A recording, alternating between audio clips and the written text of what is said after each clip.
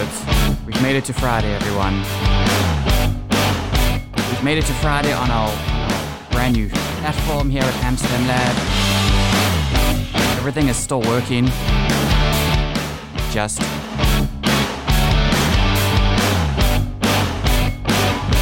the weather is beautiful outside. I had a really nice bike journey on the way to the studio this evening. So nice.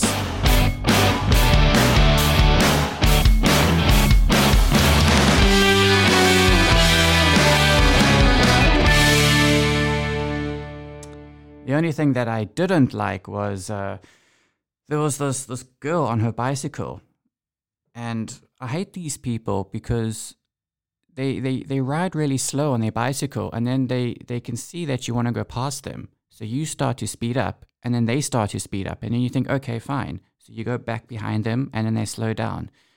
And you go past them, and then they start to speed up. It's almost like they don't want you to go past them. It's ridiculous.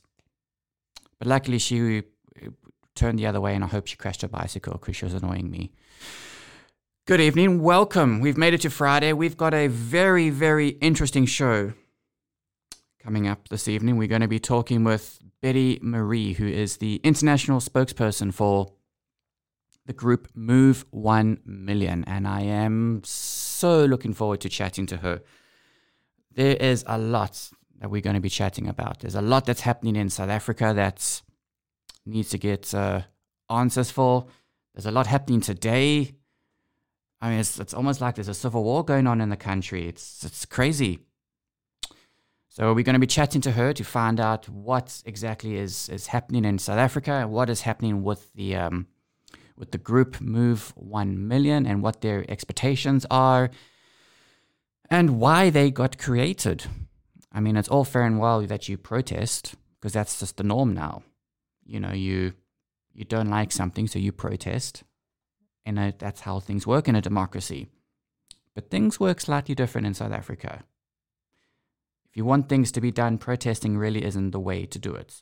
So we're going to be chatting to her to find out exactly what it is, and what their mission is. And that's going to be coming up later on in the show. I remembered something today that at the time I didn't actually find it funny. And it was when I was studying in Cardiff in Wales, and I had this chat with David, our guest, the other day. And Wales has a very big rugby tradition, probably more so than any other country, more so than New Zealand, I would say. That's how passionate these guys are about rugby. Anyway, I was at university, and I was doing some work on the side for this radio station. And this radio station happened to be in the sticks. And it was the only way you could get to it was either by driving or public transport. You couldn't walk there. So I had to take the bus. And anyway, this was before people had access to Google Maps on their phone. I think it was 2010, 2011. So, you know, using Google Maps on your phone was still a pretty new thing. So I had a look on my computer before I left where exactly this place was, this radio station. And it said it told me what bus I need to take and how many stops, and I wasn't exactly sure how many stops it was, because sometimes Google exaggerates. So anyway, I get on the bus, and supposedly the bus drivers are supposed to know where the bus is going. You would hope they do. So I get on the bus and I say, look, I need to go to this place. I didn't tell them I was going to a radio station. I said, look, I need to go to this place. I have an idea of where it is, but I'm not exactly sure. So I told the bus driver the address, and he had no clue where that was. So he then asked me, so where is it? And this radio station, they were located inside the YMCA, which isn't what you think it is. The YMCA in the UK is more like a place where you go when you're homeless. It's not like the village people. So it's not like, hey, the YMCA, and then you see the village people walking down. It wasn't like that. Thank God. But I felt like that because I asked the bus driver and he had no idea. So he said, "Where is it?" So I said, "Okay, it's here. It's located inside the YMCA." So he said, "I haven't got an idea where this place is." And he went on the intercom on the bus and said, "Does anybody know where the YMCA is? This gentleman wants to know where the YMCA is." I wanted to die. Anyway, I landed up finding the radio station. Much to my devastation, that everyone knew that I was going to the YMCA, but not for the reasons they thought I was going for. Anyway, the reason I thought about it today was because at the time I didn't think it was funny. And then I started laughing hysterically at my job, and people thought I had just lost the plot. And some people do actually think I have lost the plot because, sometimes you do laugh hysterically at stuff that you think about you think about it, and then if it wasn't funny 5 years ago, but now you think about it and it's actually hilarious, and I just couldn't stop laughing. And of course I couldn't tell people this joke because people would have, they would have thought something was really strange, that I was going to the YMCA. So, of course there's that awkward moment where people say, "What are you laughing at?" Nothing. It's just something that happened. Something happened last week, and I only just remembered now that it was funny. Ha ha ha. So there's a very awkward moment when you have that situation. Anyway, hey, listen to this. Let me move on from me talking about my YMCA experience. Do you know that the organizers of the Chainsmokers, they had a show in New York, I think it was last month or the month before. Anyway, they had a gathering, and now they've been fined $20,000 for breaking the corona guidance in New York. It's very interesting. It drew widespread condemnation from the New York governor Andrew Cuomo, who described the event as an illegal and reckless endangerment of public health. And this happened in July, by the way. Yeah, July. And they got fined They've just been fined, the organizers, $20,000. Crazy, huh? $20,000. Who's got that money? They've got that money because obviously people went to that concert and they weren't wearing any face masks. I wonder what went through their minds, the Chainsmokers' minds, because you know that you're breaking the law, and you still go ahead and host this concert. Very interesting. The concert took place in the Hamptons, which is a very upper class area of New York. It's kind of like what's that area in Amsterdam called? That very upmarket area. What's it called? I'm trying to think what it's called. I can't think about it, but it's a very upmarket area that it's in Amsterdam, and that's pretty much, if I had to compare the Hamptons in New York, that's what it's compared to. I don't know if I would go to a concert, even if I like the Chainsmokers, but I don't know if I would go to that concert during a pandemic. The worst thing, what I'll hate about going to concerts is you'll go to a concert, just for example, the Chainsmokers, and you're so excited and you pay however much it is that you pay for a ticket. And you land up going there and they sing one song that you know, and then for the rest of the concert, they are playing songs from their new album. It's like, I did not pay all my money to go listen to one song and then stand there awkwardly That's one of the reasons why I don't actually like going to music concerts, is because of that. And the thing is, artists know this. That's why they catch on to this. And it's not like you can get your money back. No, you can't get your money back. The artists know this. They know the game plan. So this is why I prefer, and especially now, you can stream events now online. Obviously, you have to pay, but if you know your way around, if you know some people who know how to hack onto these places, you can then stream it for free. And if you don't like it, you can just turn your laptop off and you can say, well, thank God I didn't pay for that. So there you go. I got a bit of feedback yesterday from the Femke Louise saga. And quite a few people actually agree with me. She is a toilet. So there we go. We all know that. I think everyone knows she's a bottomless pit of just talent.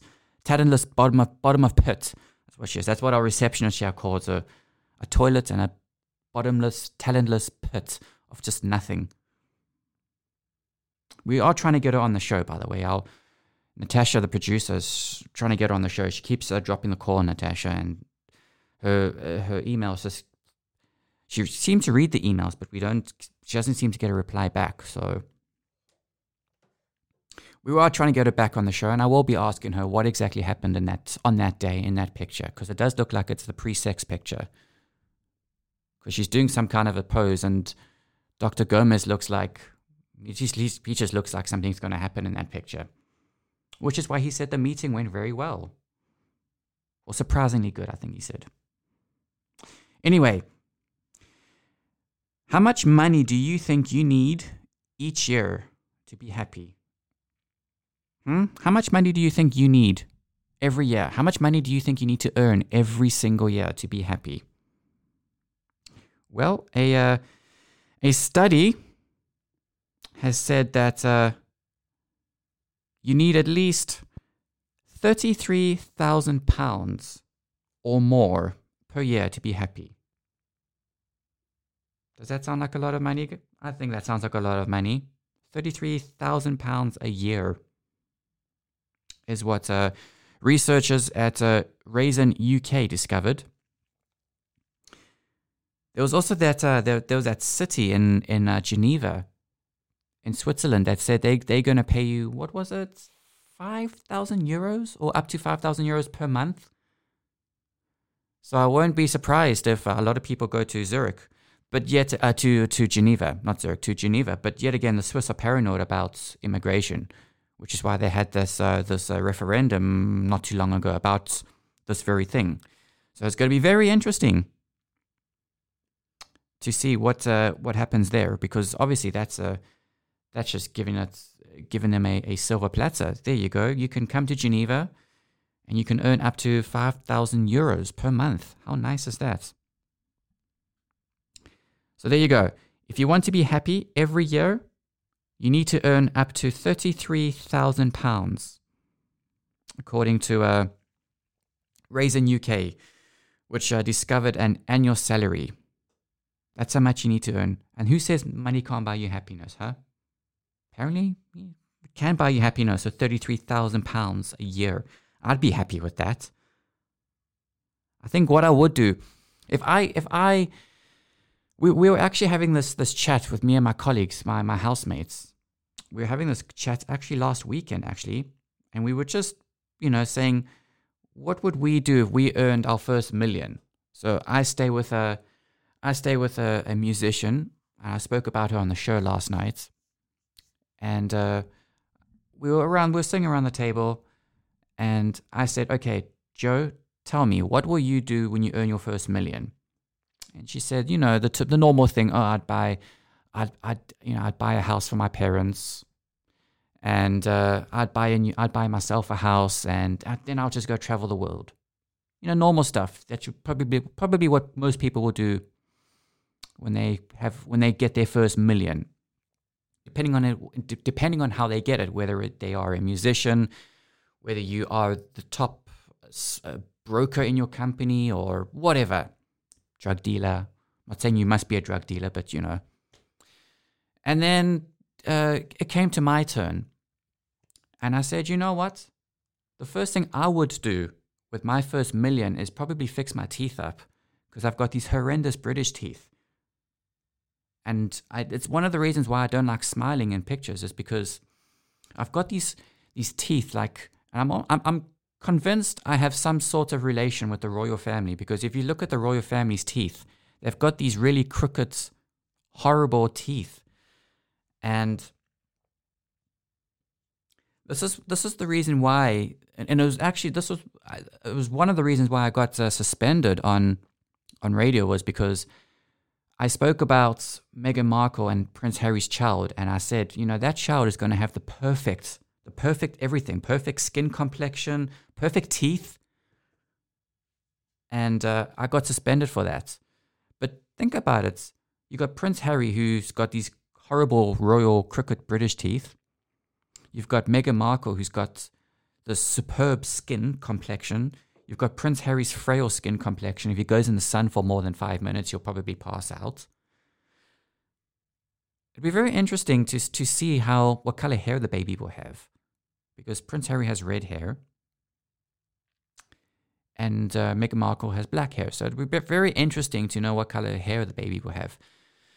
But yeah, that's something I would do if I earn my first million. I wouldn't go crazy with my money, because I'm not that kind of person anyway. In fact, if I did get my first million, obviously I'd get my teeth fixed, but I'd probably invest my money and maybe go on a holiday. But yet again, I don't really like spending money. It's an interesting thing. It got me thinking, because, what would you do for $1 million or €1 million or €1 million? What would you do for your first million?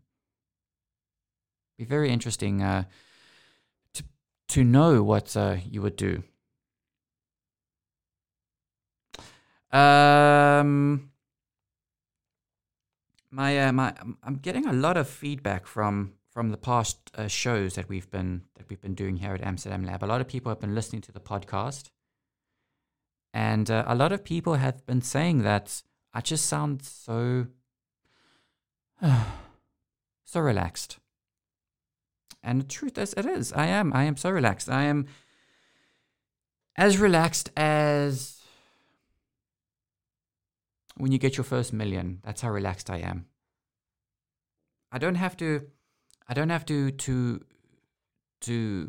worry about if I am gonna offend anyone, or if I'm gonna get a text message from management to say, Wade, you need to come for a meeting the next day, or anything like that. I just feel so relaxed. And it's great, because I think when you are relaxed as a person, you tend to do a lot more better with your mind. And I feel so relaxed. I just feel like I don't have to care about stuff that I'm not interested in, which was always the case when I was on the radio. I had to care that I was interested in stuff that people who knew me in person, that would listen to me, would say, Wade, why are you lying to people? I am so happy. I'm very happy. And one of the reasons is, I'm inspired by a lot of people. One of the reasons why I started this company was because I grew up listening to someone called Gareth Cliff, who is on the radio, and he's got his own podcasting company. You can say we're doing something similar, but not the same. And of course, obviously, Gareth Cliff is inspired by Howard Stern. So there's a bit of a connection there. And I think the reason why I'm attracted to that kind of style is because listening in the car on my way to school, that's all I wanted to be. I didn't want to be that person who says, well, the time is now. Coming up next, we have 3 songs, and then I might give you a weather update. Because that's boring. Whenever I did listen to Gareth on the radio, it was always inspiring. I always learned something when I listened to Gareth. And that was one of the reasons why I wanted to go into radio, was because listening to him And I thought, well, if he can do something like that and be able to bring in an audience and get people engaged. Sometimes it's controversial. It just depends on the story it is. But he can bring in an audience. Doesn't matter what it is he's talking about. And I thought, that's what I wanted. That's the kind of personality I wanted to be. And it was always very difficult for me in the beginning when I started working on radio. Was because, you would send your demo out to radio stations. And of course, radio stations, when you send your demo out, they just want to hear a typical DJ. They want to hear you announcing a song. They want to hear you giving a time check and maybe a weather update. So it was always very difficult for me to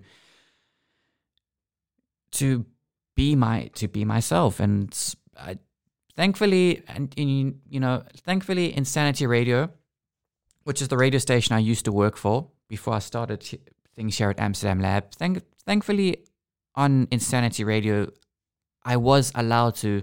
Okay, I do always complain about management always being on my case, but most of the time they sort of let me do what I wanted to do, which was very nice. It's one of the things that I'm actually really grateful for, although that did used to piss me off a lot. I was always trying to build something, trying to build a connection with my audience, and then I would have to go in because, Miss so-and-so got annoyed. Anyway. Okay, let's get things started on the show. Let's play a song. And we'll get things started. And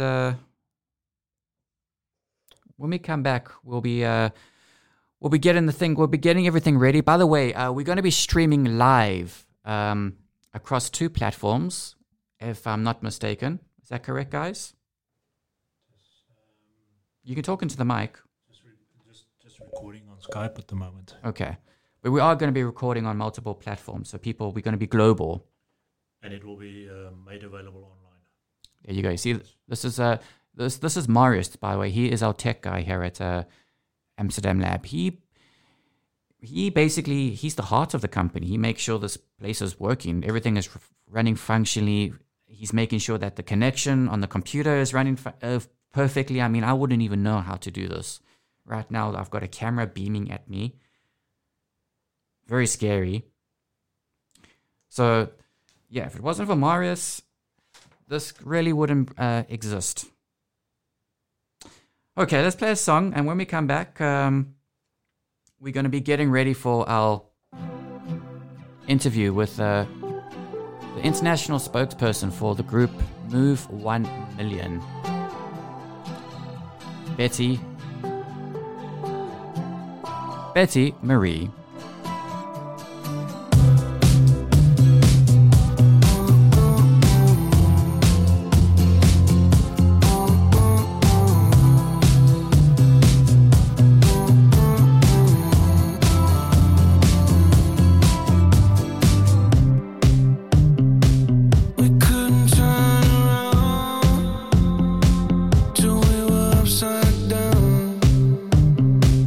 I'll be the bad guy now.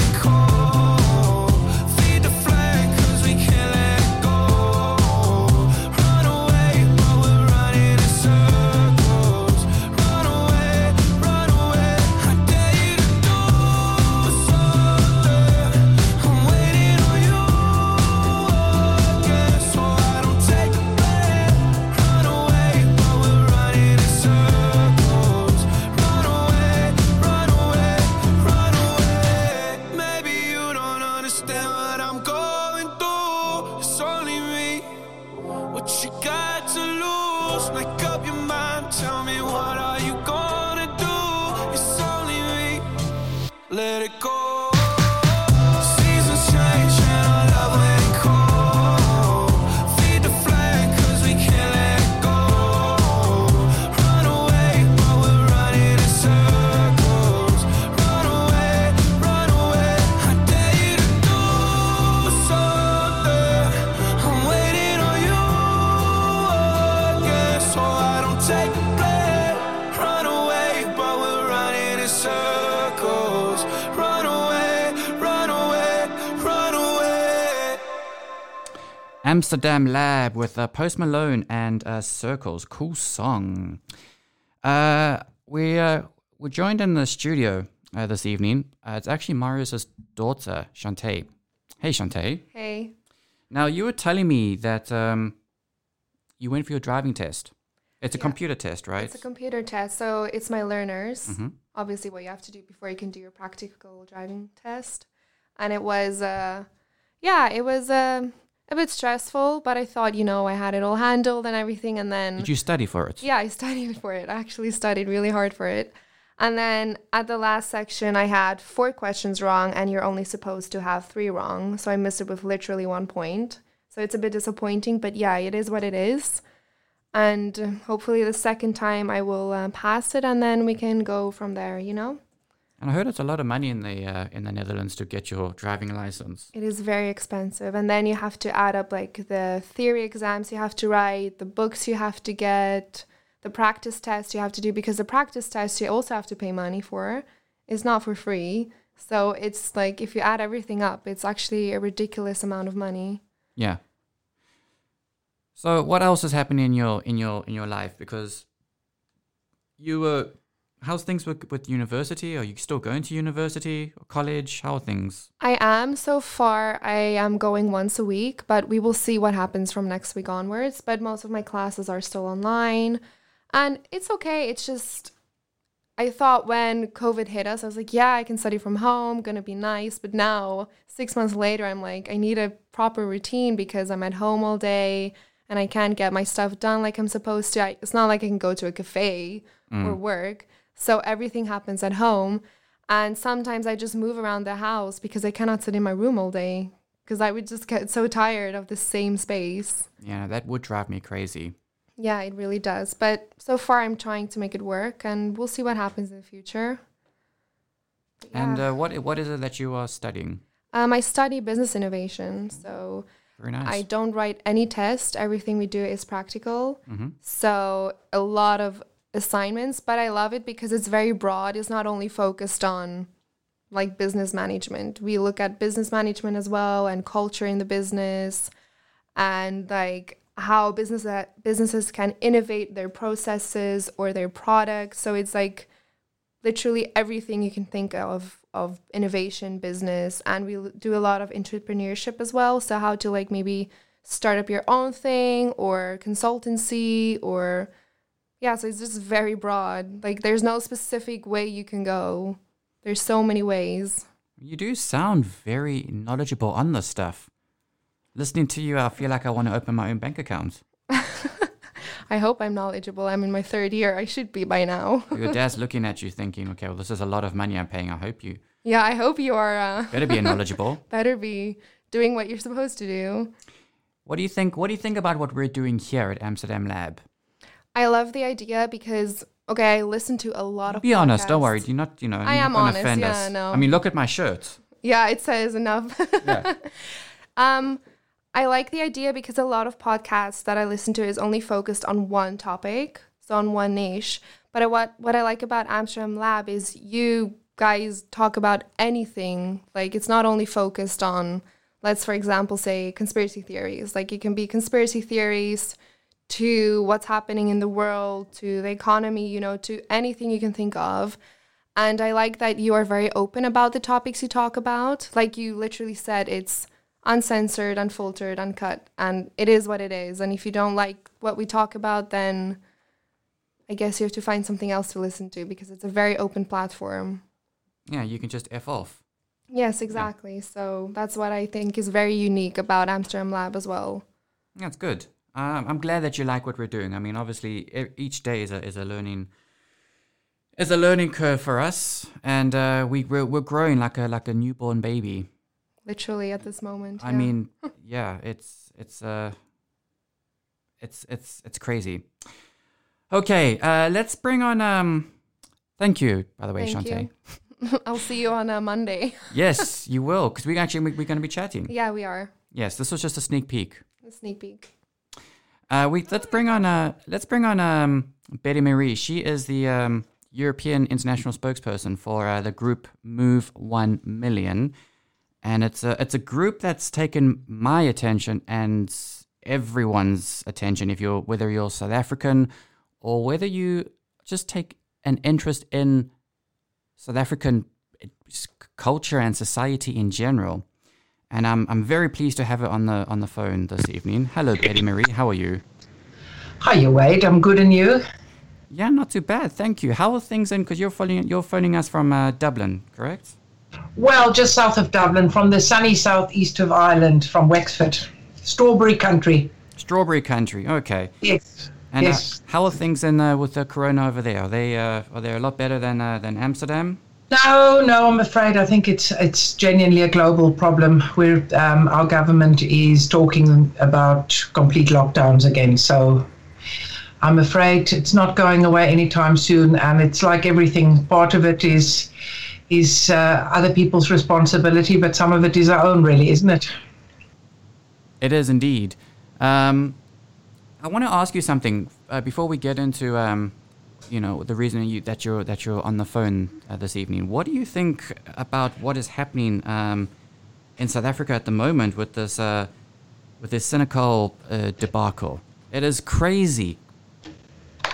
Oh, how long have we got? 3-4 hours? You have enough. You have 5 hours. I'm giving you 5 hours tonight. Okay.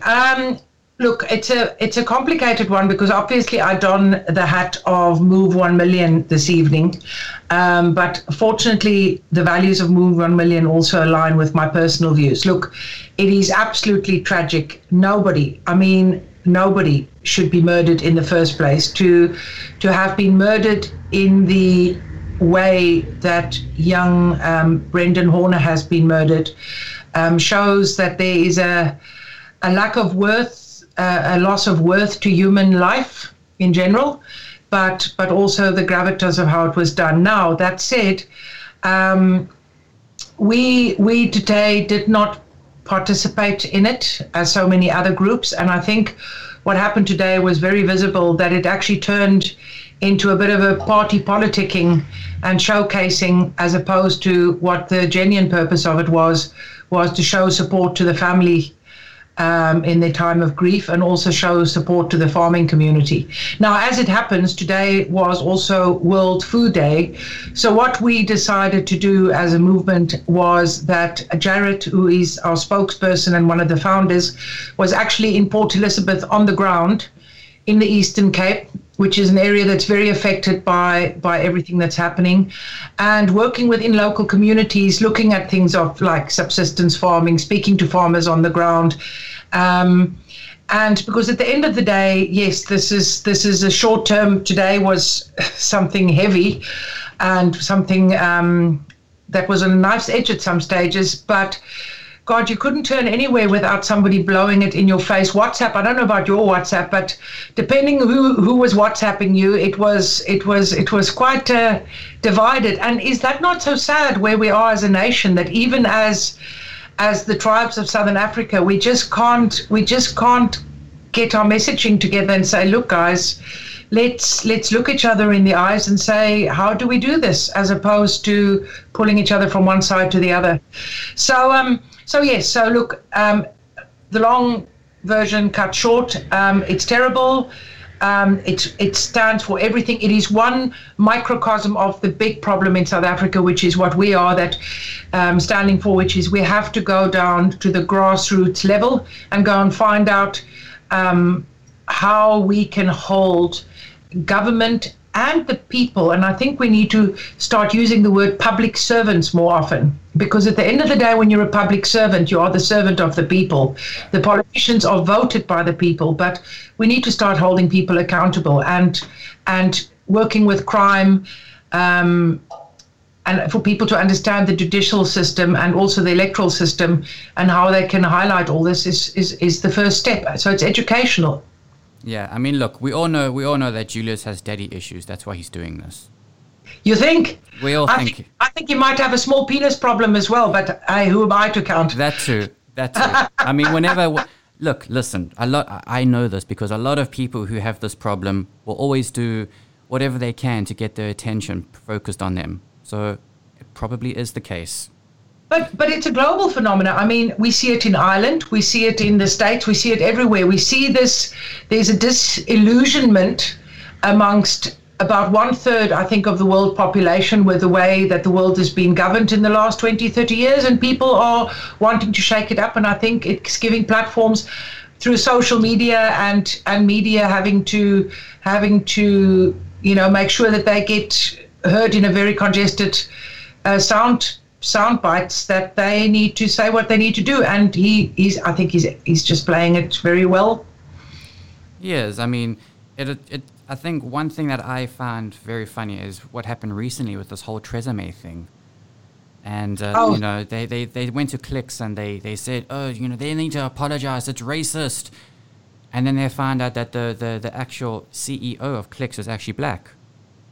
Well, look, I think we have to go back. I don't know if you know this, but the word holistic or holism actually is a South African word that came from Jan Smuts in 1921, and is the foundation of what the Charter of the United Nations was written on, which is we have to look at everything as a whole. I don't think, everything seems to become knee-jerk. You have to have an opinion, and you're either right or you're wrong. What happened to the good old days when we knew what the foundations were and that we agreed to disagree? Even on the topic of racism, I have dear friends that we just don't talk politics and we just don't talk race because we don't encourage it because it's not the complete worth of who they are. So we've had a lot of flack today because we did not go to Senegal and that we were not represented. We've got a lot of our followers that are not happy, and we've also had some people that's left our platform and our group because of it. But we've got to be true to what we believe, which is that we have to start, I want to say, almost from scratch and from the ground, and look each other in the eyes and say, look, whether we have straight hair, curly hair, whatever, whether we are going to do clickbait or clicks, we have to get a common ground before we can move forward. No, absolutely. And the thing is, you're never going to impress everyone. No, God. Oh, Jesus. Oh, aren't we learning the hard way? Oh, exactly. We can't. It's just, look, it's become such a contentious issue because even in how we've evolved as a movement, obviously in the beginning, you want to align yourself. You want to, we've had to learn how to rework hashtags. Like in the beginning, people said, what do we stand for? And we said, well, if you've got a cause, your cause is our cause. We care and we'll get engaged. And then soon we learned that you can't be everything for everybody. So then perceptions were created that, we are an anti-farm murder, or we're an anti-gender-based violence, or we're anti-specific instances. We are just anti-wrong. We are just anti-crime and anti-corruption and anti-everything that is wrong in South Africa. But at the same time, this movement grew from something that's called I'm Staying, which is all about, let's also remember what's good in South Africa. I've left South Africa for 20 years, but I don't feel like an exile that I escaped. I just left for a year to make a bit of quick bucks, landed in Ireland and liked the sense of humor. And one thing I have to say about Ireland is you learn to laugh a lot. Yeah. And maybe we should learn to laugh at our differences and giggle a little bit more than, how did the old Afrikaans saying, go steek dood, maar net nie met 'n mes. Yeah, well, that's the thing about South Africans. Whoever I talk to, they will always say South Africans always have this very incredible sense of humor. It doesn't matter how bad things are, we always still manage to laugh at the end of the day. And I think that's very important, especially if you do live in a place like South Africa where there's every day it's something new. Every day is a challenge. So I think you've got to be able to have this kind of mentality with you. I want to talk to you about, since you mentioned it very briefly, I wanted to talk to you about the history behind the formation of this group, Move 1 Million. As you said, you did form on from I'm Staying to now Move 1 Million. So tell me a little bit about this movement and how did it come about? What made you change it from I'm Staying to this? Okay, well, I'm Staying is still very much an entity and always will be an entity, because I think there's a great space in South Africa for people to be reminded that there is a lot of good and that there's a lot of goodwill, that people are still genuinely kind. I wear my I'm Staying shirt here in Ireland a lot as part of my uniform, and people go, but you didn't stay in South Africa, you've been living here for 20 years. And I go, I'm Staying is an attitude. It's an attitude, a South African attitude that you won't understand. It's We're kind, we're funny, we're caring, we're empathetic, we're a lovely bunch of people. So just get that in your head. And if they don't like it, you can just get a shirt like mine. Well, I can read, so yes, my sentiments exactly. So from I'm Staying, and actually I'm Staying, that's why I got involved, because I've said to Jared, if he doesn't like sometimes what I have to say to him, he should have never left me. He should have never activated me. I was minding my own business quietly here in Ireland. And so I went home in December, I'm Staying, and then I obviously, when I saw Move 1 Million was starting as has been said, as the part of the I'm Staying that evolved into, okay, it's all great that we talk about how the nice things in South Africa, but there's a lot of stuff that's not so nice. So how do we move that 1 million people from sitting and saying how nice it is into action? And that's where Move 1 Million evolved. The founders were Joe, Juanita van Wyk, and Jared again, and this time it's gone and it's got structured. It's a non-profit company. We've got a CEO that comes from a more corporate background, a steady hand on the tiller. So some people are frustrated that we're not moving too quickly. I don't think I'm in this for the next 20 years. I believe that it's going to take 20 years for us to fix this. But obviously people want to see quick change. So the first step for us is the short term, which is our next rally and awareness campaign, which is on the 24th of October. But the 5th of September was the one where we all rallied and we got out. That was the one where everyone rallied around the world, correct? Yes, and at different degrees, because obviously the international one is very interesting because every country has its own COVID rules and its own laws. So to negate what we can do, and also to get an understanding internationally, internationally we have to talk to people we have to compare like for like. So if we want people to understand why our judicial system or our electoral system does not work in South Africa, we have to understand as international reps how the country where we live in, how our electoral system works, so we can go to the local politicians and say to them, look, you got here because you are allowed to be elected in as an independent in certain structures. That is not something that's afforded to anybody outside of local elections in South Africa, and that in itself is not part of the rights of the people of South Africa. So we have a different approach internationally, whereas the people in South Africa on the ground are obviously getting more stuck in the actual going into the communities every weekend, educating, helping people, seeing where they can help. And I think that's why I was very excited to get involved with Move 1 Million and everybody else as well, is we actually feel like we're doing something, albeit very small baby steps, but we are doing stuff. So do you think that protesting is going to cause awareness around the world? Because I do find it does work, protesting, but we're talking about a country like South Africa, where protesting, the government's not going to take any notice of what you're doing, and there's certainly the government's probably not going to go away if that is the aim of everyone and the group, is by protesting and showing the world that there needs to be change. So do you think there is a reason behind the protesting, that people are doing it?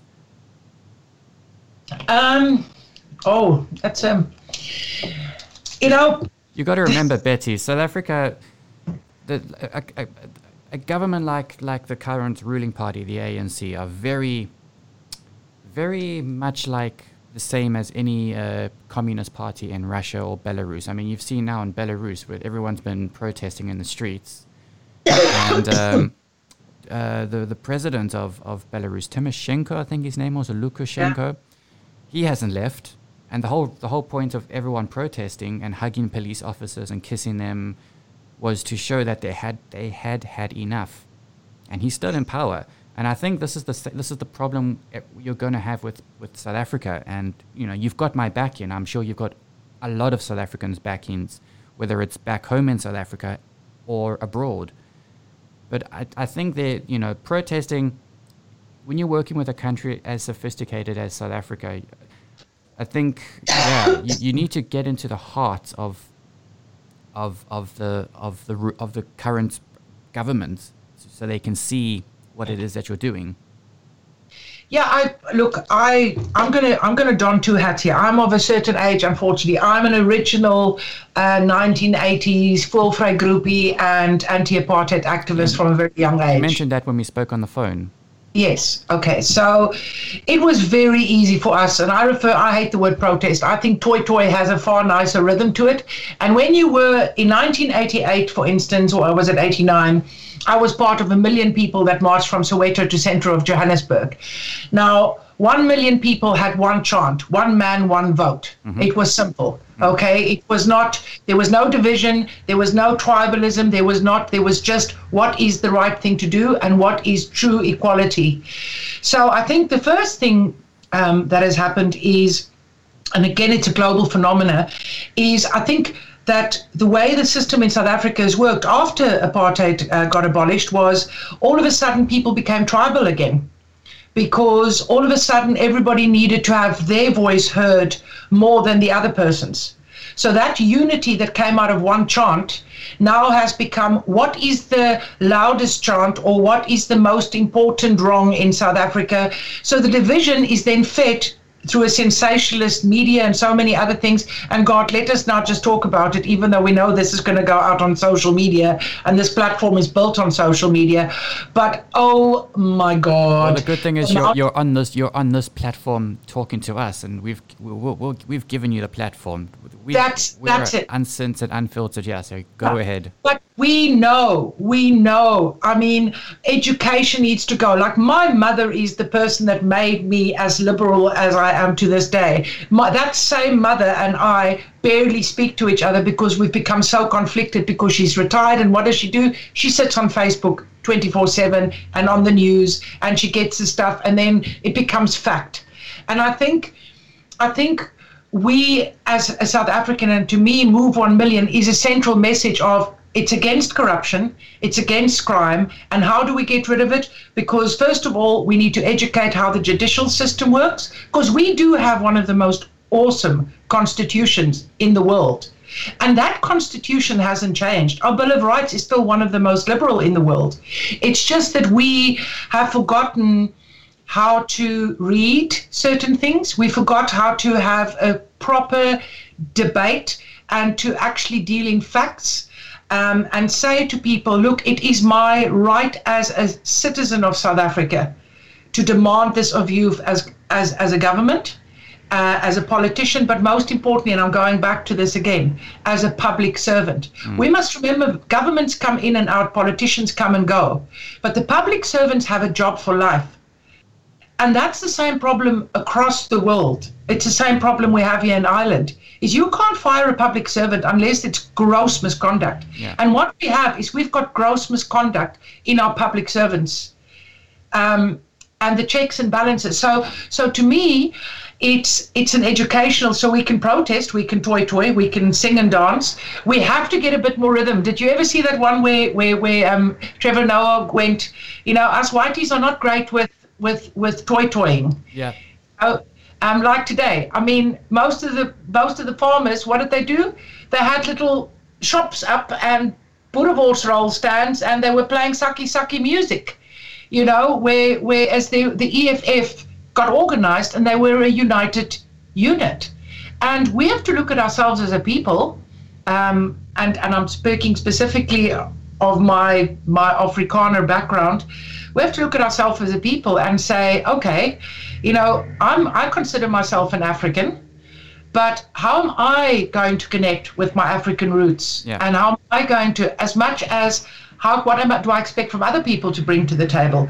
So protesting, yes. Awareness, yes. But also education. We can't just toy.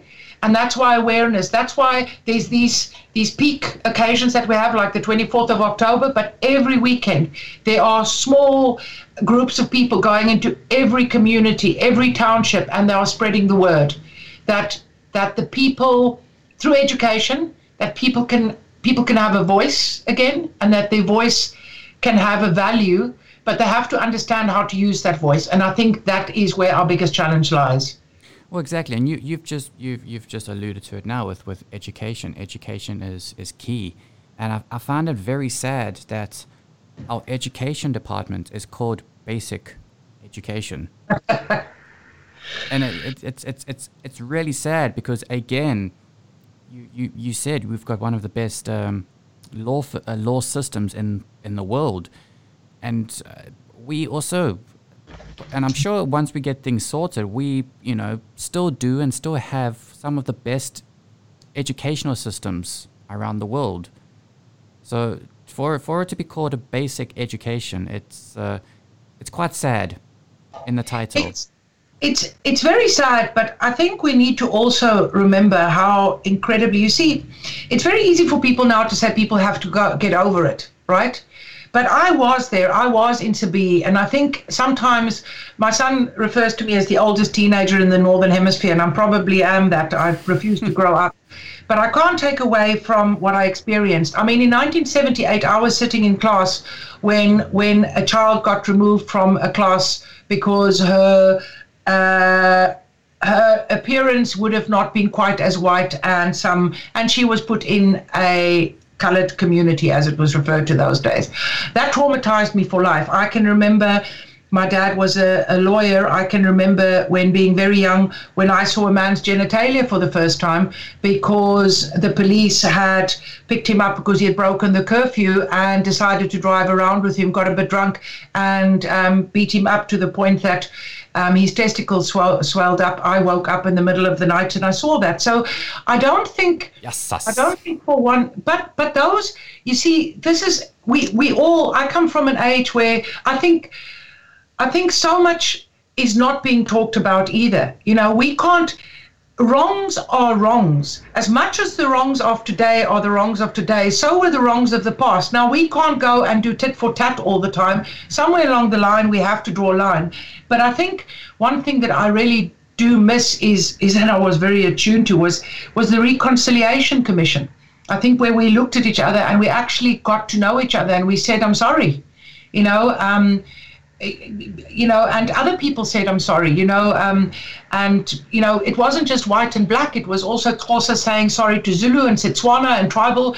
It was so much ANC saying sorry to PAC. And, there were so many movements that people seem to have forgotten. It's like we're just in this moment and we don't, and I'm going to go back to that word holistic. It's just, we don't have this big picture view on it to put it in complete and entire context. So basic education is not just maths. It was wrong in the way it was subscribed. There was white education, colored and Asian education, and black education, and we cannot undo that. And we cannot expect in 26 years that somebody whose parents possibly never had an education, and our parents of the same age who had a tertiary education and the greatest universities, all of a sudden within 26 years have to be equal in their understanding of the culture that we are trying to shape in South Africa.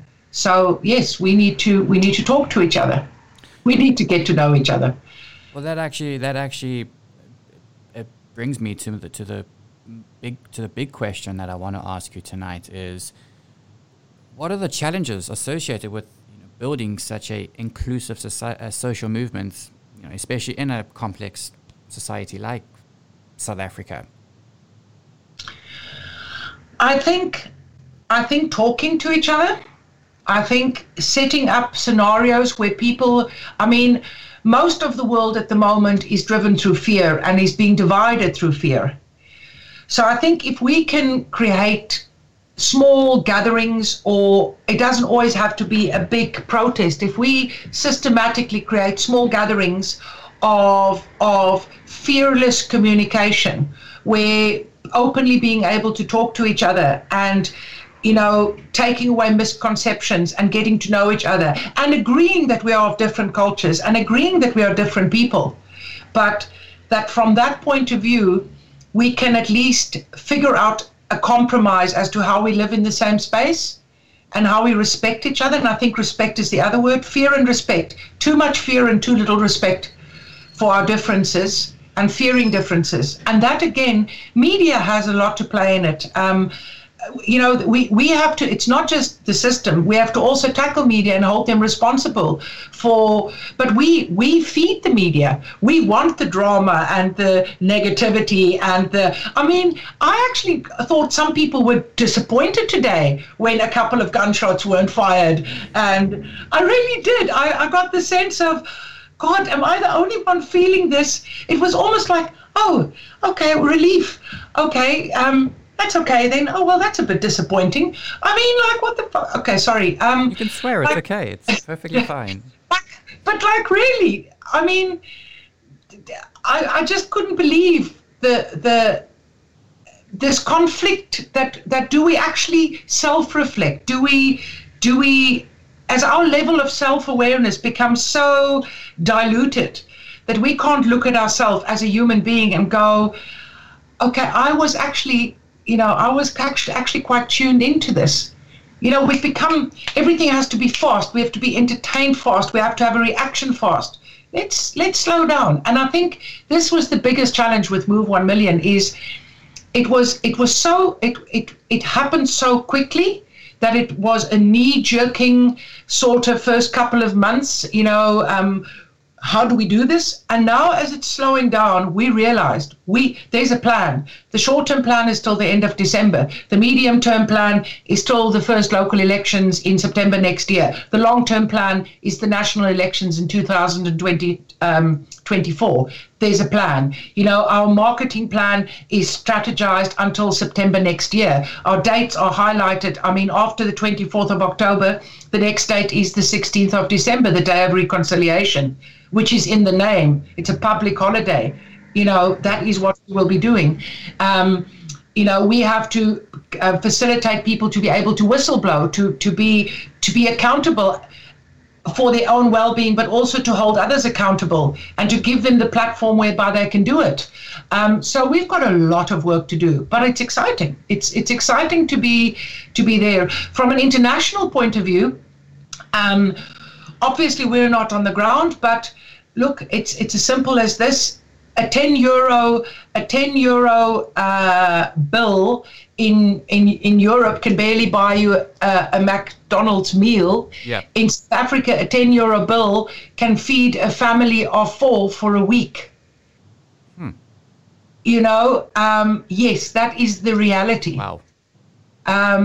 So I think we can't just, and I don't think people just want charity. I think facilitating, but do we teach people, or do we facilitate that, the purchase of seeds? Speaking of farmers this week, do we help people to do sustainable farming in their yards? If people, everybody's talking land appropriation. Yeah, if people don't know how to farm, how are they going to appropriate land? So why not look at the long term and say, okay, well, God, I hate to be biblical now, but, let's teach somebody how to fish, sorry. I'm just bringing the wisdom of Solomina to the table, but cliches are cliches because sometimes they're right. Well, exactly. But I mean, you made a very good point with this land grab, if I can call it that. I mean, you saw, I mean, we all saw, the whole world saw what happened, with Zimbabwe and how bad it went. Do you think that it will become like that if the government does get their way? Look, it's again, and I'm just going to say this. I come from the Karoo, okay? About 25 years ago, farmers there are on 5,000 to 6,000 hectare farms. A couple of years ago, about 20 years ago, yes, there was stock theft, whatever. So a lot of farmers moved into game farming. Game farming means you have less laborers on the farm, you have more tourists, you've got a whole different spectrum. So all of a sudden, you've got less food being produced on that farm, okay? I think the regionalism of where the farm murders, for the lack of a better word, I think we have to be conscious of the provinces, the regions, where they are, where there's access to other people. I think land appropriation and land grab, if that's what you want to call it, I don't think the world is quite ready to stand back and let something like that happen again. This is my personal opinion. That said, every country in the world has similar issues. I had a very interesting conversation with somebody recently. He happens to be a family member of mine. I don't know if you saw the WhatsApp message that the farmers were now going to lock up their farms and they would only sell directly to the public at the gates and only to white people. And this was a WhatsApp message that made the rounds, right? That's incredibly selfish of them. It's very selfish, but also it does not make business sense. No. Okay, so I was chatting to one of my family members who then very kindly said he happens to be a national market trader in vegetables. And he said, look, they're talking about food shortages. There's already been a food shortage for the last couple of months. There's a huge shortage of water, but now I'm worried about oversupply come December because all the seeds have been sold for the last 2 months and we're not going to have the usual December that we have when people migrate all over South Africa. So then we're going to have an oversupply and it's going to affect my business. And I went, whoa. And then he said something very interesting. He said, a farmer that's just harvested 5,000 hectares of oranges for the export market, he's not going to go, no, I'm not exporting 5 hectares of oranges and selling it out of little bags outside of my gate. Of course he's going to export it, So we've got to, again, put things in perspective. Of course, we need the food supply. I think South Africa is one of the last countries in Africa that is really mastered it supplies most of Africa with food supply. So it's not just about South Africa, it's about Africa. So we have to look at big things like Africa, the continent, to support the South African endeavors to make sure that it doesn't happen. And I think the outside world as well. And then, God, I'm going to say it. I mean, the Chinese can't afford for South Africa to go down the tubes either because, where's their food going to come from? Not exactly. I can't believe I'm saying something good about the Chinese, but yes. For once they deserve a bit of credit for something. Oh, Jesus, you mean after the China virus? Yeah. Sorry. It's about time they get some kind of good credit on the media. Oh, they're an interesting look.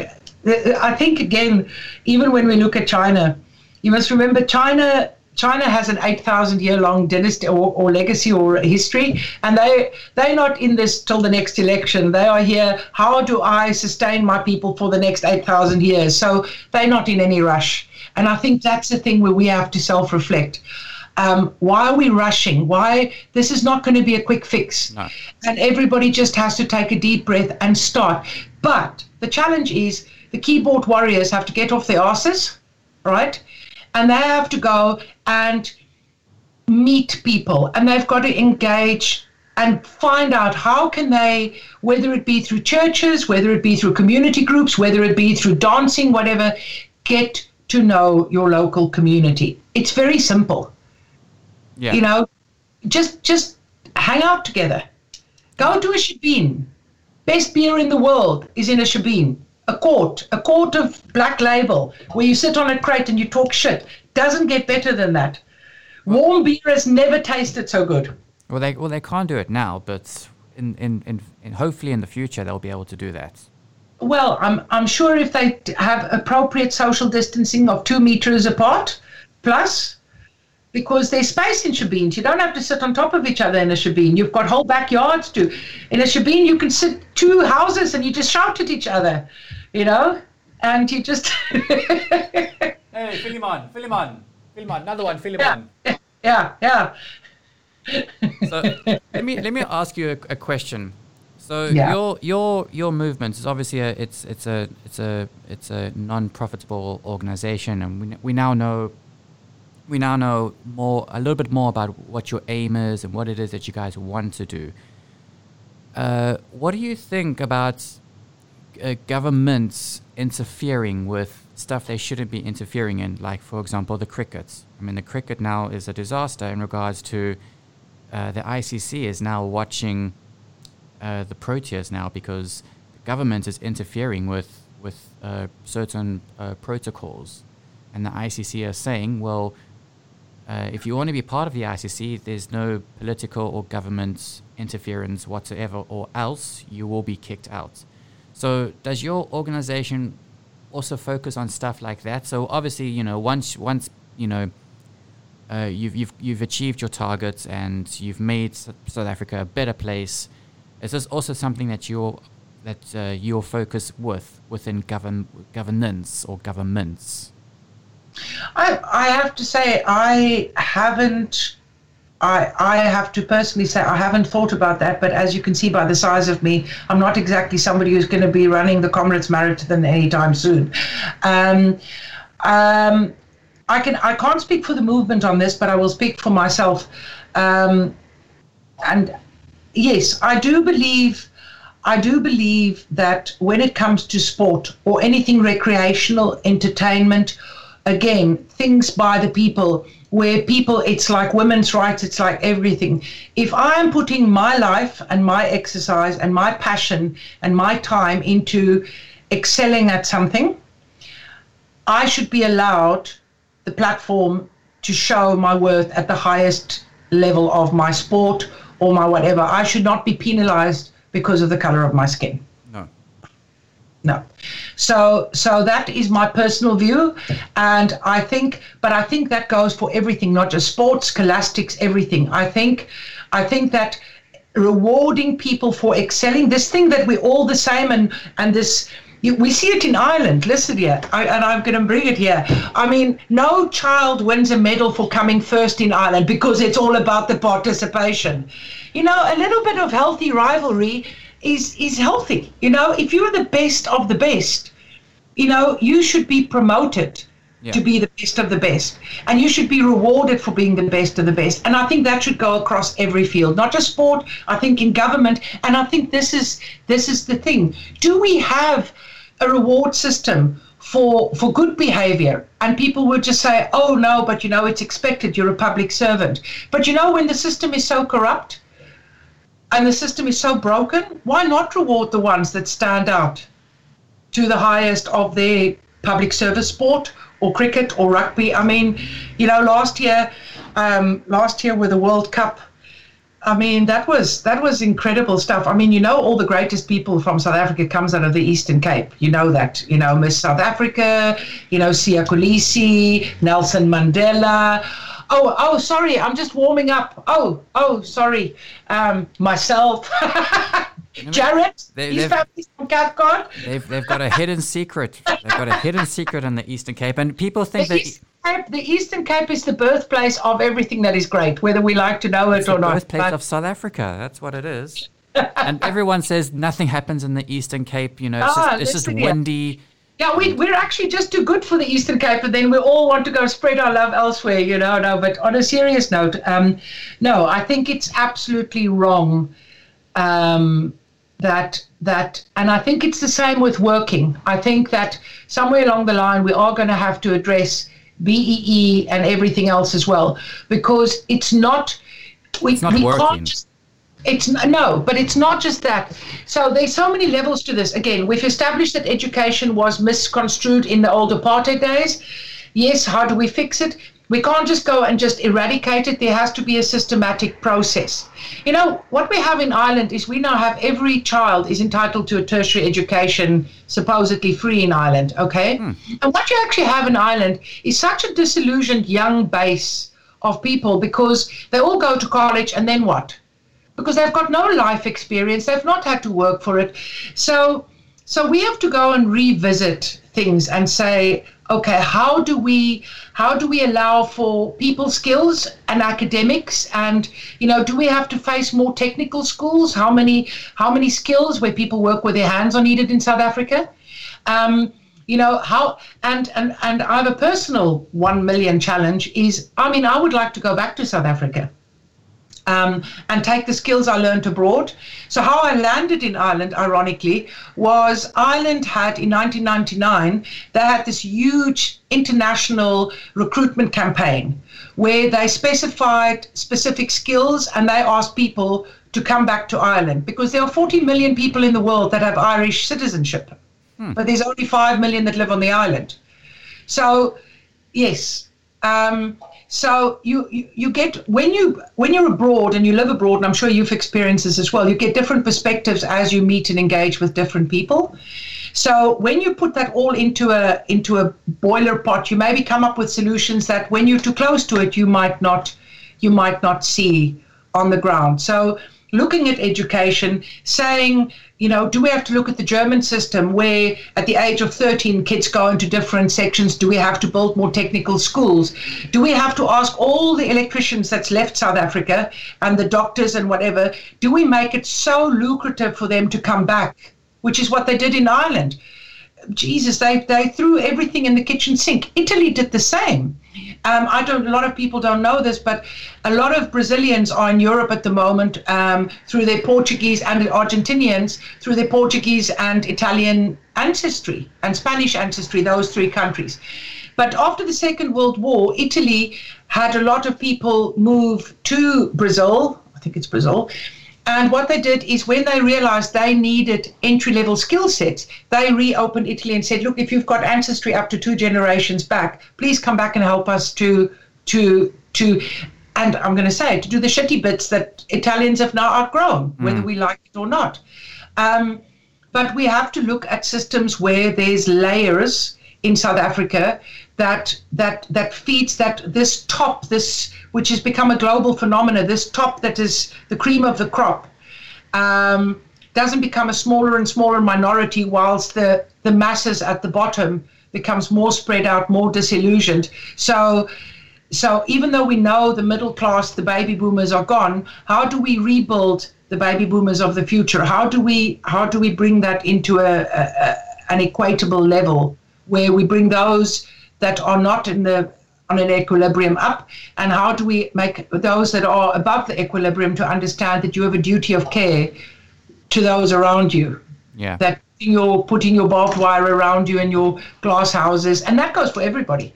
Your government, your fancy Mercedes-Benz, whatever it is, does not make you immune to what the problem is. So let me ask you these two questions.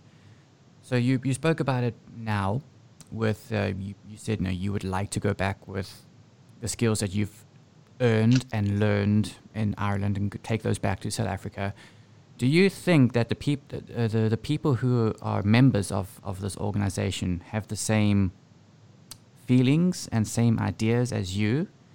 And the second question is, do you feel or do you think that the current system in South Africa, and when I say system as in governance and the way they think, do you think that they think you are more of a privileged white group, if that makes sense, and it's only white people in the group?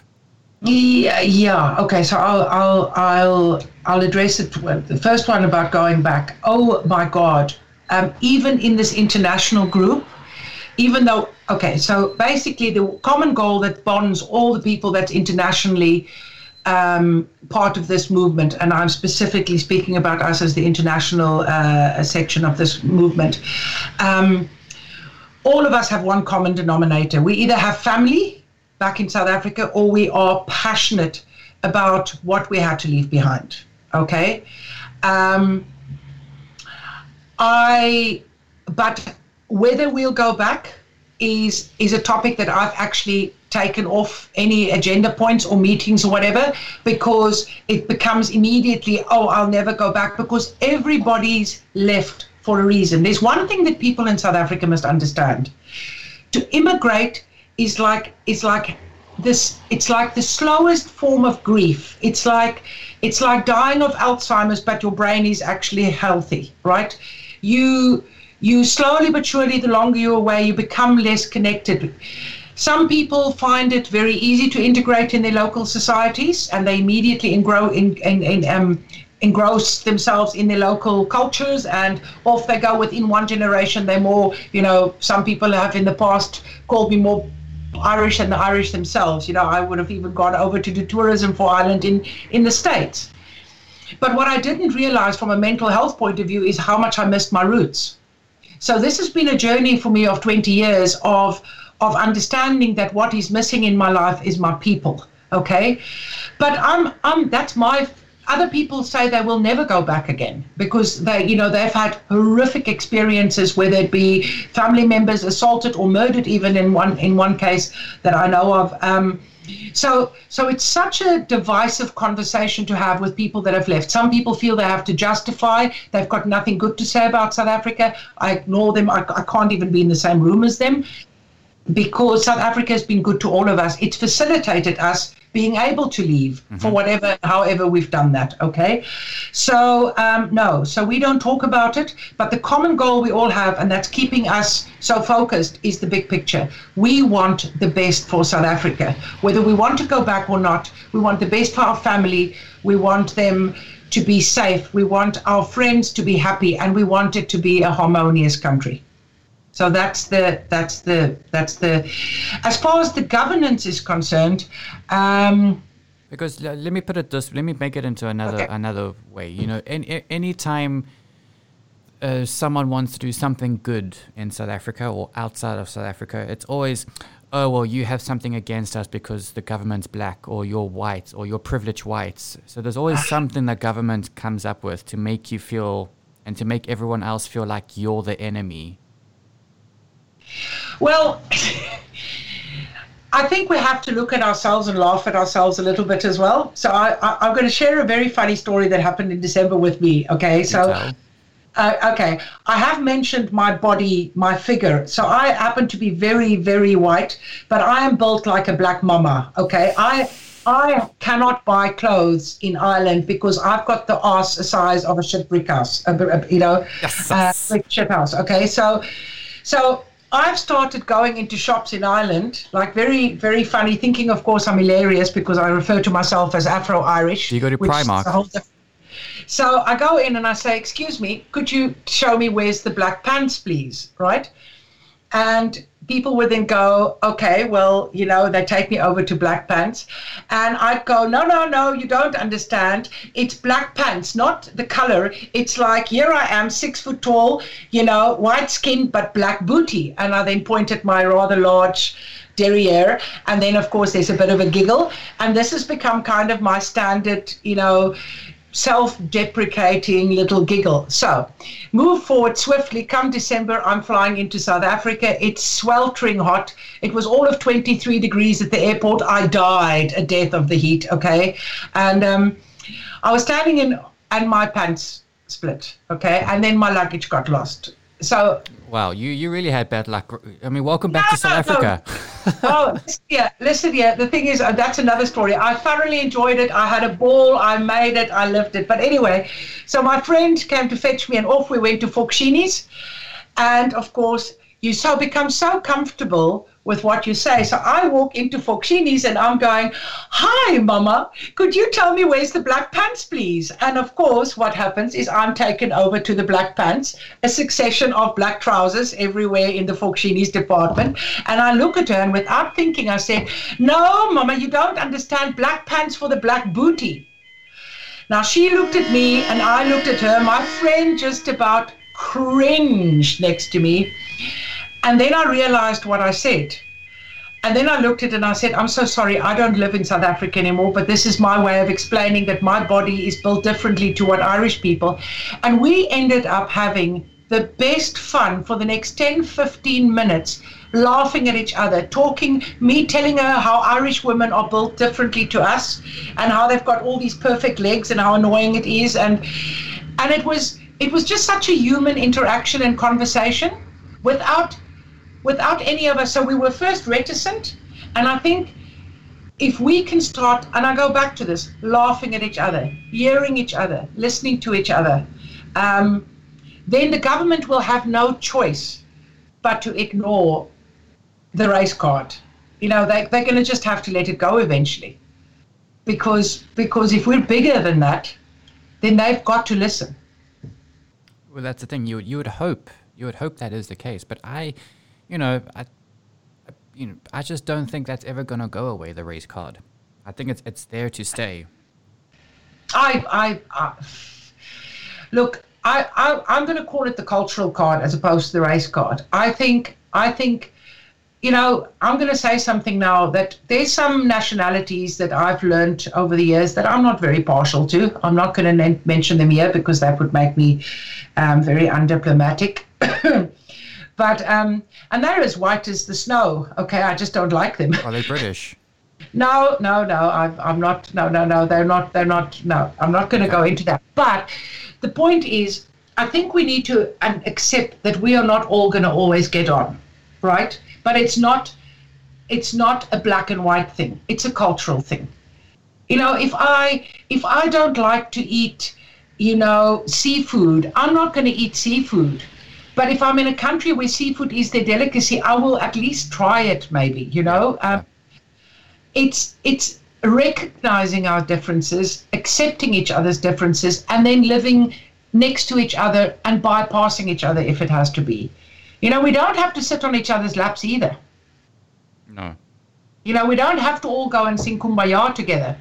It's just back to, let's drop the fear, let's get not to be scared of each other's differences, and let's start respecting each other's space. Problem solved. And then it doesn't matter what color you are.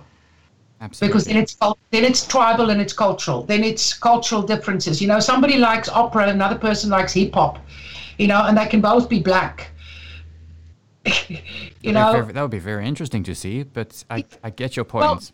Well, actually, one of the greatest young tenors coming up through the European opera circuit is from, I think he's from Natal, I think. He's wonderful. I can't think of his name now, but he's actually sung at the Opera House here in Wexford a few times. Right. Yeah. So, I don't know how a black kid from some small rural village in South Africa becomes a tenor in Europe, but somebody must have introduced him to opera, because it's not exactly something I'm going to hear at the Shebeen, is it? Oh, and for tonight, we're going to drink Zamalek and listen to Pavarotti's Nessun Dorma. Yes, Cambra, no. So where does he learn it? I don't know, but it's interesting to think about these things. So let's ask each other the questions. Got nothing to lose. Yeah, it's like this internet sensation on the internet. Tandy, she plays the drums, and she's the Foo Fighters have featured her on their account. Coldplay has now featured her. Basically, she's got roots in South Africa. So her mother is Zulu and her father is British, and it's great because she's been taught. She's got the best of both worlds, and you can see it in when she gets interviewed. It's her parents have taught her everything there is about it doesn't matter who you are, where you come from, what you look like, your skin color, anything like that. And I think that's what it all comes down to. Is, as you say, it all comes down to education. I remember when I started going to primary school, and I've always said this to everyone I meet, because everyone seems to be fascinated about growing up in South Africa. And I've always said to people that I meet, I went to school in possibly one of the best times there was in the middle to late 90s, 2000s, because, we just came out of, apartheid. Mandela became president. It was, every day was a party. You blink and you would miss something that happened, something good in the country. And I remember going to school, and I had quite an international class. I mean, I had kids from most parts of Africa who I went to school with. Somewhere in my class, I had people from not Dubai, Saudi Arabia.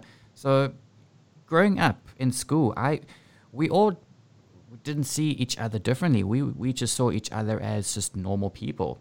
And it was not once did we ever feel that we were different, or it whenever it did come up, when we were learning about history about South Africa, and it did, of course it would come up, we'd look at each other and be like, it's a good thing, we're moving onwards from this. And yeah, even to this day, I still feel like everyone is the same.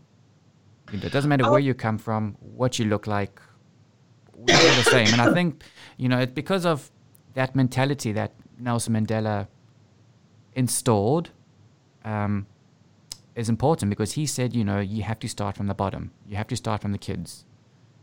Oh, listen, yeah, there's no two ways about it. But you see, and I am the biggest Mandela I have, because obviously, because I was involved in the anti-apartheid movement. I actually was there when he was released and everything. So, the biggest thing that I think that I learned from Nelson Mandela is, I read a lot where people say, oh, he was a terrorist.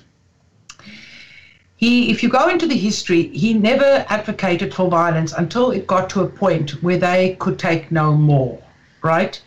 And we have to, and I'm going to go back to Senegal today. We have the saying now, enough is enough. How can we take away somebody else's enough is enough, right? But then to go through 27 years of incarceration and come out the other side, and I don't know if you've ever read The Long Walk to Freedom, but to actually document how your mindset was opened, how you instilled respect, how you operated in 27 years to come to that point where you go, there is no other way but to forgive and to move forward and find a unity, okay? And I think that in itself it's almost like we're not allowed to change anymore. It's like you have to stay the same, we should be allowed, we should be listening and changing along the way. And I think that's maybe where you had it easy, in the sense that, because I was very ostracized for being a liberal child in the 80s. I had no friends, nobody except from a specific other equally background liberal friends. Yeah. But I mostly hung out because of course, the apartheid law was not written for children. So I was drinking at the age of 16 in the shebeens because nobody could touch me, because I wasn't breaking the apartheid law because I was under 18. And, so they didn't think there was going to be naughty kids. I mean, the Boer, the Dutchmen, they made sure that we were all very well behaved in our Calvinist upbringing. We weren't naughty until we left school. Yeah. But so I think that's where I learned. That's where my education came from, about equality. My love was music, that I learned to get to know my brothers and sisters in other cultures through Bob Marley, through Kwaito, through so many things. So, and I'm sure you found the same. And I think if we as adults can go back and revisit some of those things, and I think that is for us to find platforms of engagement. For us to create platforms of engagement where people get to know, we kind of are going back to the same thing, but I don't actually think people have actually gone to the effort of getting to know each other. We're so politically correct that we won't ask somebody, what is it like to have black curly hair? And somebody won't ask me, what is it like to be like a white rat, that you have to dye your eyebrows because otherwise you're transparent? Let's have these conversations. Let's touch each other's hair. Let's learn how to plait a rabosa when the hair, let's celebrate our differences as opposed to constantly finding fault with them and highlighting them. And I think that's where you were, as you said, in this unique, euphoric time in South Africa. Mm-hmm. I mean, but you also the age that is most disillusioned because it didn't stay that way. And I feel because you obviously went to a good school as well. So I feel that there were still expectations that people didn't live on because you were penalized because of the color of your skin again. Yeah. So I don't look one baby step at a time. Can it be resolved? Vehemently, yes. Okay. What are we going to do from the outside? I'm going to use a simple example. We always talk about money and fundraising, and you were mentioning an NPC, but something simple, for instance. Let's say, I'm going to use this as an example. Athlone in Cape Town, right, is named after the Duke of Athlone, which is a town in Ireland. Imagine if 2 public servants from the Athlone County Council, right, had to go to Athlone in Cape Town as an exchange program and work with them for 6 months, and then take 2 people or 3 people from the public service from Athlone and put them in Ireland to work in Athlone here. Imagine if we had to share knowledge and share experiences in such a big field. Imagine what differences we can make, one baby step at a time. Because you must remember that most of those people have only seen the corrupt side of governance. Yeah. How can a public servant be held accountable if they have been working in a corrupt system for 20 years? How do we teach them what the right checks and balances are? Well, exactly. And that's the question. How can you? Well, we can do it by putting a platform together where we say, okay, well, this is what we've arranged. Here is Heinz Schwarze and Wilhelmina Flop, and she's going out to wherever in South Africa, and then in exchange, Sipho and Mama Lema is coming over to, I don't know.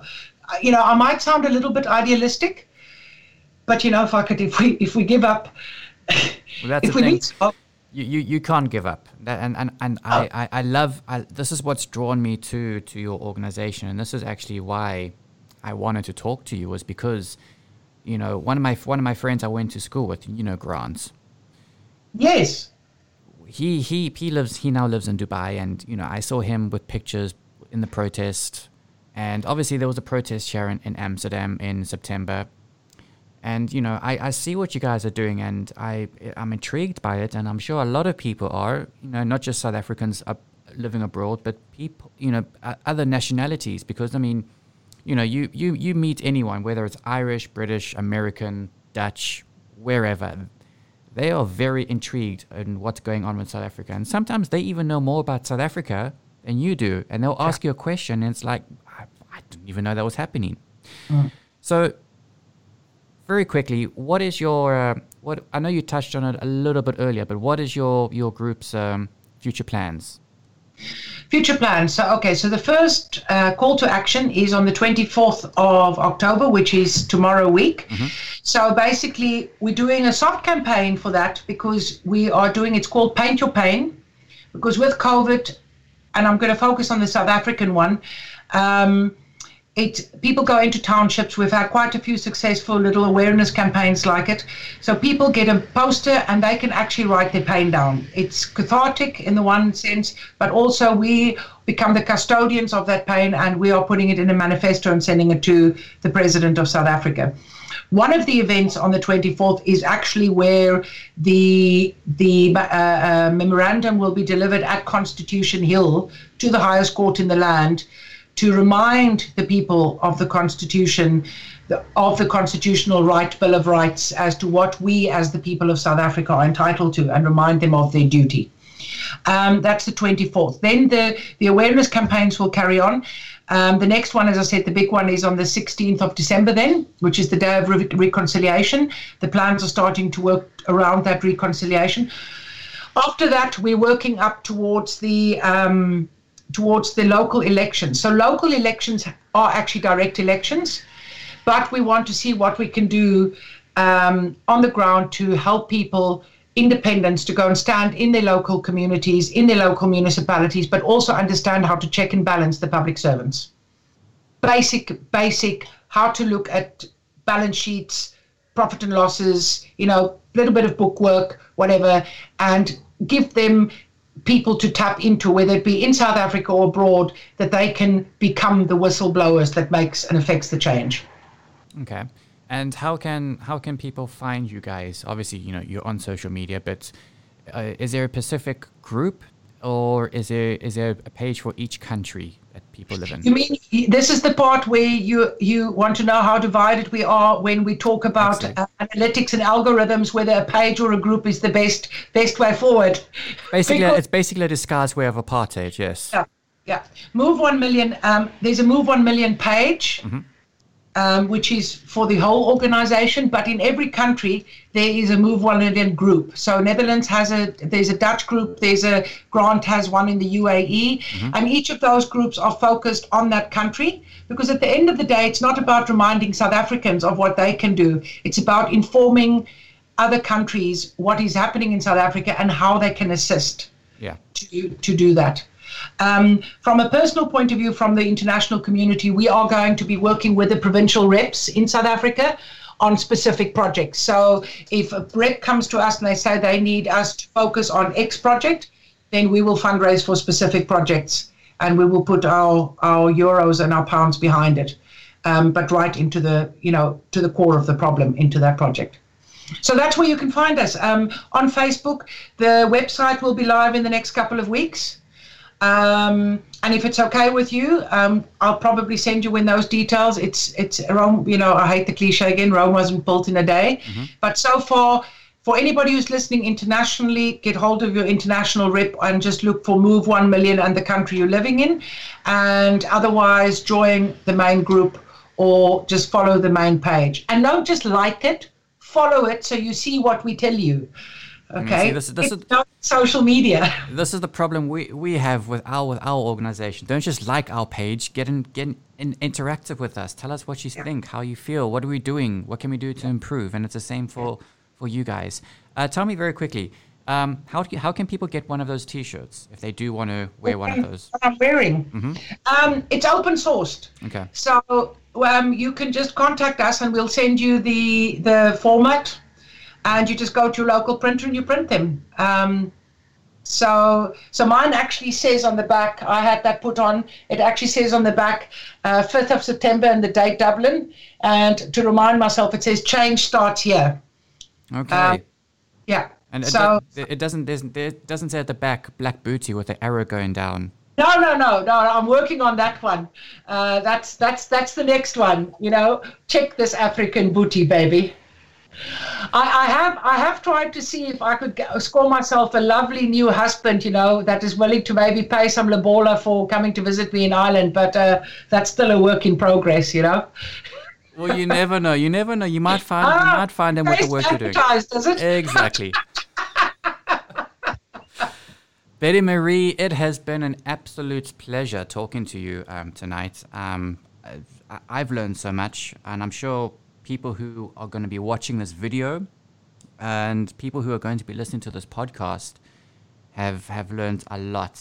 And I think, what you guys are doing as regards to an organization and making people, not just South Africans, but internationally more aware about what it is that needs to be done in South Africa and all the work that needs to be done. And people need to know that, it's not just, as you allude to, Rome wasn't built in a day. But if we work together, if we are patient, if we do things properly, we'll get things done. And I'm a strong believer in change. I think South Africa deserves a lot of change, and it breaks my heart to see what is going on. So I think you guys are doing a terrific job letting people know what is going on. And By all means, yes. Please do send me the information, and I will let people know as well on my I'll show. ask Grant very nicely if he'll share it with you. I'm sure he will. Yes, look, it's been great. I appreciate that this is the first time in quite a while that I've been doing such a thing. So it's been great, and thank you for allowing my sense of humor. No, And most importantly, no matter where we go in the world, being South African is an attitude of kindness and care and empathy. And there's not enough of that in the world. And that's who we genuinely are. well, exactly. And as they say, no one does South Africa better than South Africans. Oh, hell yes. There you go.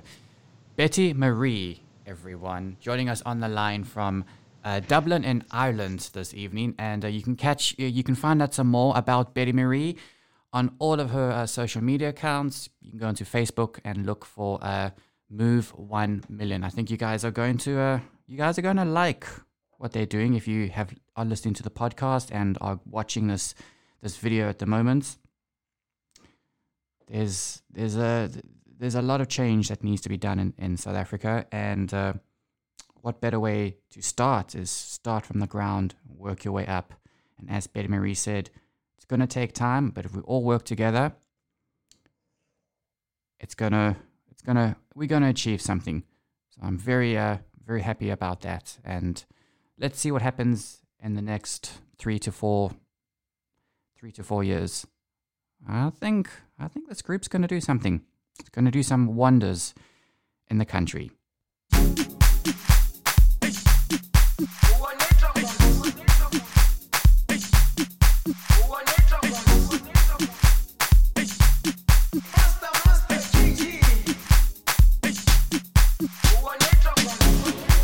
Jerusalema ikhaya lami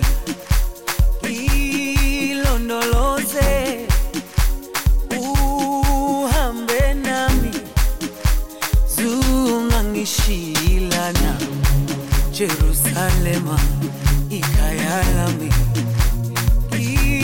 ilondoloze uhambe nami zungangishilana dawo yami ayikholana buso wami awukholana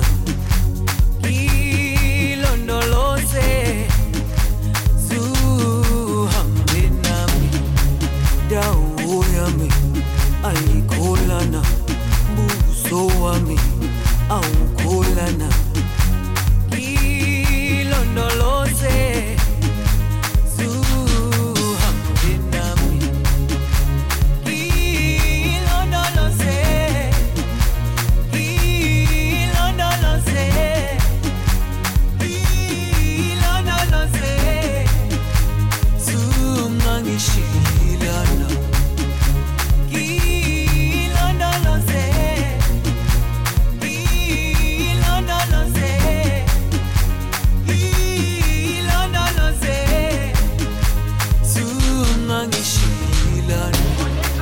dawo yami ayikholana buso wami awukholana ilondoloze zuhambe nami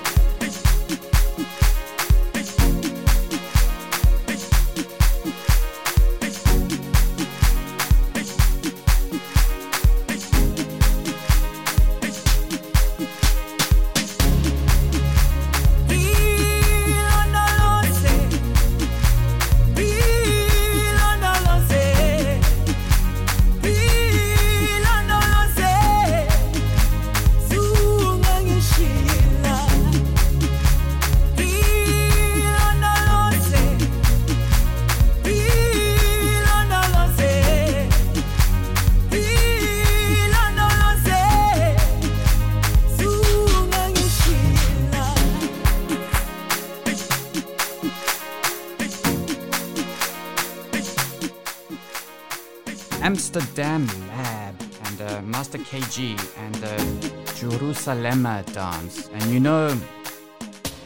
you know that when the president of the country suggests that we should dance just like the Jerusalem dance, then you know it's a sensation. Speaking of the Jerusalem dance, there's going to be a mini feature film in the works to celebrate this viral dance challenge. I haven't done it yet. I haven't done this challenge. I can dance the Jerusalem dance, but I haven't filmed myself yet because I think I'll just die of embarrassment. Some of the crew members who are going to be working on the film have also worked on films like Bloodshot, Black Panther, The Avengers, and Tomb Raider.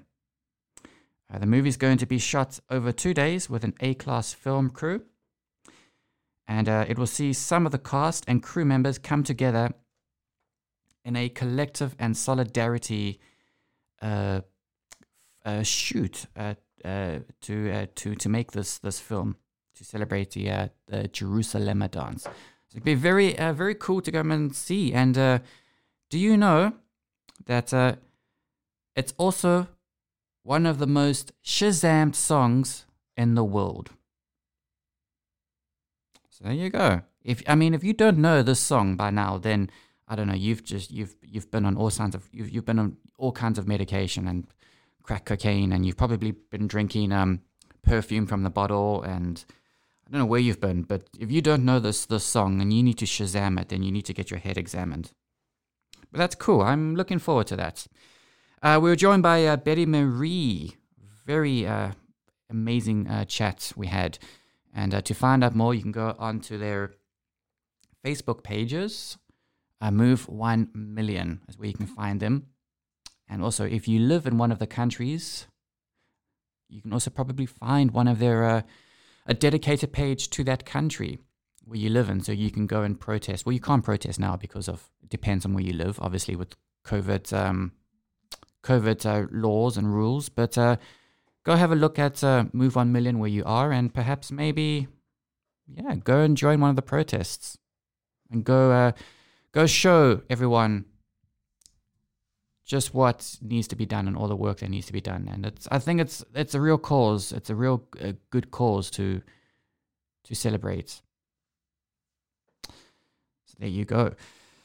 Now listen to this. Betty Marie was talking to us in Dublin, and I just found out today that Sinead O'Connor, you know Sinead O'Connor, you know that girl who shaved her head off in the music video, she's because nothing compares to you. Well, she's actually now Islamic, and she's revealed that her paralyzing agoraphoria has stopped her from being able to buy food. Because nothing compares to that. So there you go. I did not know she became Islamic. Her name, by the way, her Islamic name is Monica Shuhunda Sakat. That's her name. And she's got 2 Twitter accounts. Obviously, Sinead O'Connor and then this one. Very interesting. There's a lot about the world I didn't know about that I'm now learning about. All right, everybody. This pretty much wraps up the show for this evening. We will put the video up so you guys can go and watch the video with that I did with Betty Marie. I think you're gonna like it just as much as I enjoyed talking to her. Oh, by the way, before I wrap things up, do you know the Chinese president has apparently he's been coughing during a speech, and it's been prompting speculation on his health. As interesting, because I watched this video. It's interesting because the state media, they cut away each time he was forced to speak, to step away from the mic and cough. I think I might have a video actually. Where is the video? Let me play it for you guys. I'll translate it for you. Basically, he says, yes, we did give the word coronavirus, and no, we are not going to apologize for that. And then the camera comes back and says, well, if we have to have corona, so does everyone else. So very interesting to see. And we all know that Chinese state media are paranoid at most of times. Best of times. They're a crazy bunch of people. Anyway, I'm out of here. I will see you guys on Monday. I'm going to go and drink now and celebrate our first week of launching. So I'll be back on Monday, same time at 8 o'clock in the evening. We're going to be talking with Shantae, Marius's daughter. And we're going to be talking about what it's like to be in college and what it's like to be in a pandemic now. Yes, Marius. Yeah, and we have Nicole Lewis also joining Shantae on Monday evening. So what will be quite an interesting discussion. You've got one of those real 1960s radio announcer voices.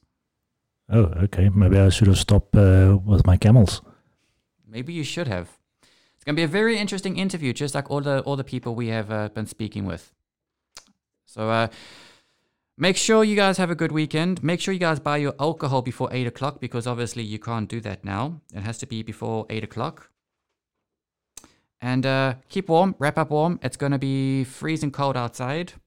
And we'll chat again on Monday.